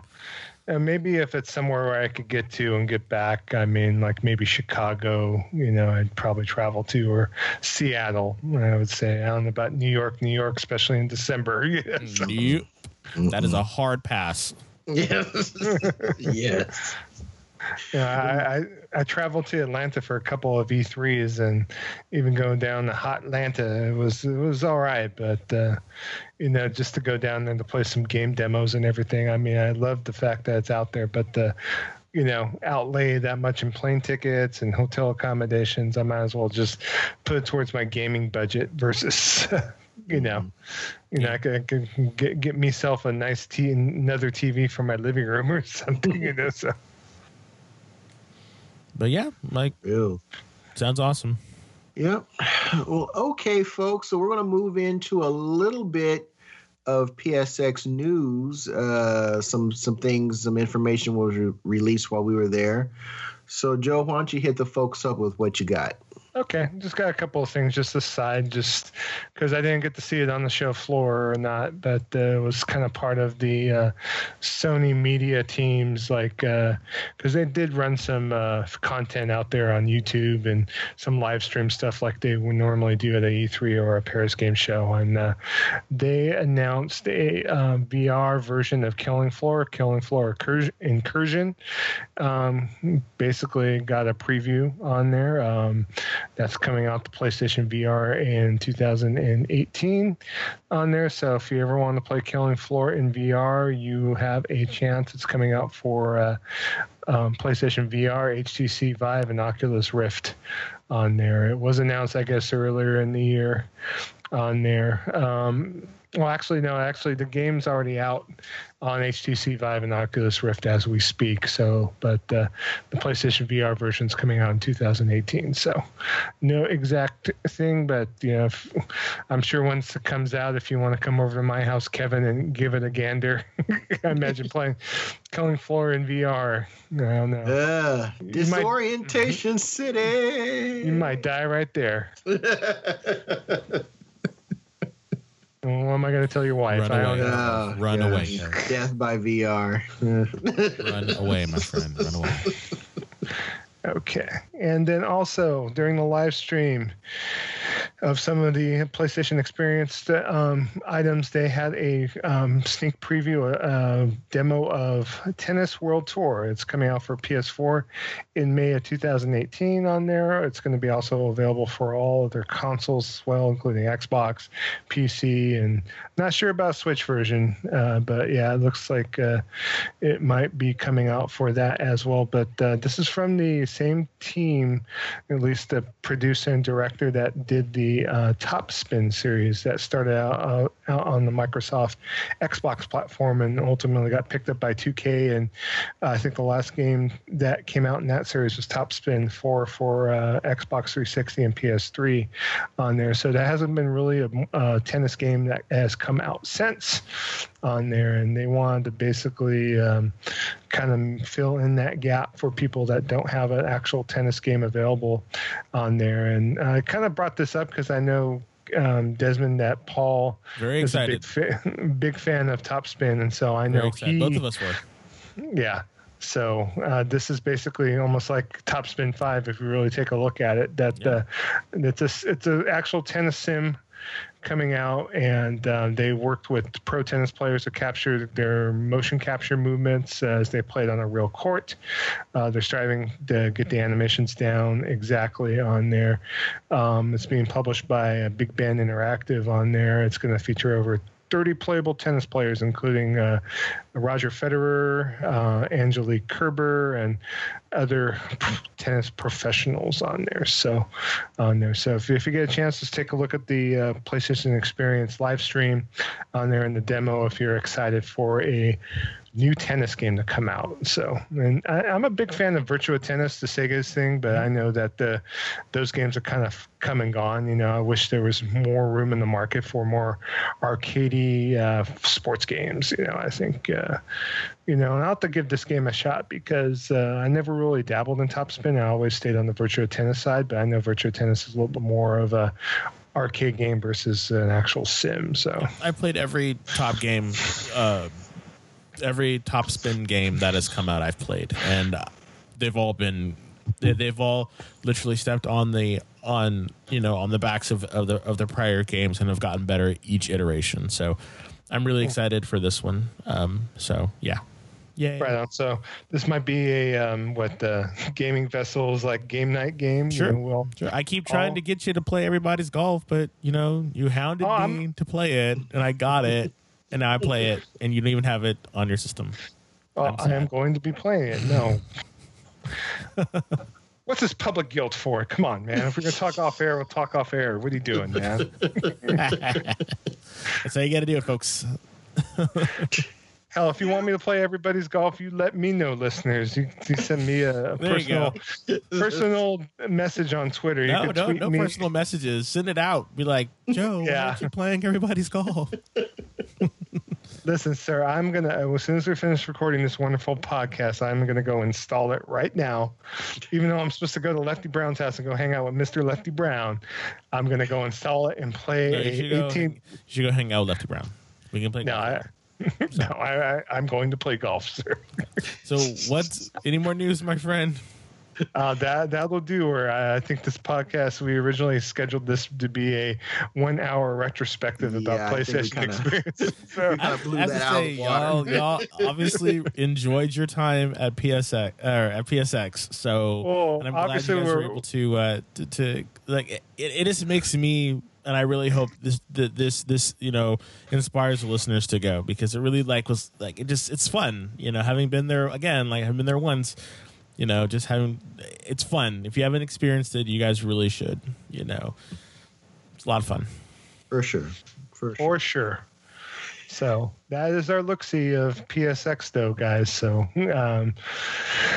So, Kevin, can you tell the fine people where they can find us on social medias? Absolutely. You can find me in the Twitter sphere. I am Shonuff71, SHONUFF, the number 71. Joe is at Joe Fongul, JOEFONGUL. Dez, the Bay Area Terror, can be located at Nemo Cub. Is that correct? Yep, that's correct. Okay, NEMOCUB. You can also find us on PlayStation Network. My ID is SHONUFF, the number 7. Joe is at Kamunagara, KAMUNAGARA. And Dez is at Nemotigger, NEMOTGGR. So that's where you'll be able to find us on Thursdays for our game nights, typically. Since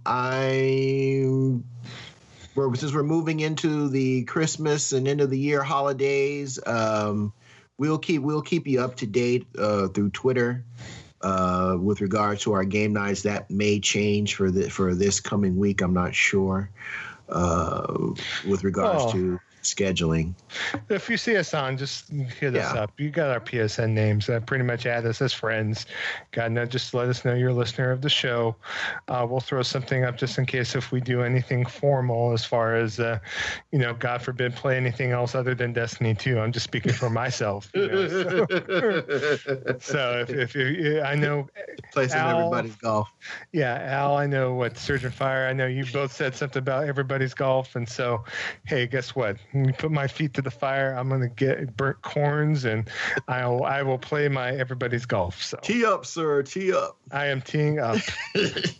I'm going to get beat down, sir. I'm going to put a club up someone's you-know-what. Tee up to get beat down. That's all I'm going to say. That's why he's scared, everybody. He's scared. He's scared. He want to play. He's scared. He's like, I don't want to get beaten. I'm scared by your face is what I'm You know what? Whatever you got to tell yourself, whatever you got to tell yourself, buddy. Okay. And before this goes any further, let me also say that you can contact us if you would like to actually be on the show, if you have some points and perspectives that you'd like to share regarding the gaming industry or video games in general. You can hit us up at gamingvessels@gmail.com. Let us know what you'd like to do. Share your points of view with us, and heck, even be on the show, because we want to be an interactive podcast. We want to have our listeners on and share their perspectives. So yes, definitely keep that in mind, folks. The next time you hear us, we will have our end of the year, game of the year picks and discussions. And after that, we will be returning. I don't think we have a solid date locked down, but it will be sometime, obviously, after January 1st. Probably that first, either that first or second week following. The 7th, most likely. The week of the 7th is when is most likely, when we will be returning for all of you. So just mark your calendars. Yeah. You know, This So- is a ready. special episode, and the Special. following one, when it posts, will be a special episode. And then in January, we'll be kicking off with season 2 of Gaming Vessels proper, with the usual nomenclature and numbering. Yeah, Craziness. just consider this gaming vessels to the stars, or like gaming vessels Olympics, celebrity Olympics, just like back in the day. Our next control, episode sir. game of the year would be gaming vessels New Year's Rockin' Eve or something like that. Wow, So really, Oh gosh! Oh, rest in peace, Dick Clark. really. you know sir? it. Yeah. So, with that, I am Shonuff 71, if I can speak. Dagnabbit. He is the Bay Area Terror, Dez. And also along with us, we have Trader Joe, who will maximize your gaming dollar. Joe Fongul, and we will be catching you next time. Peace.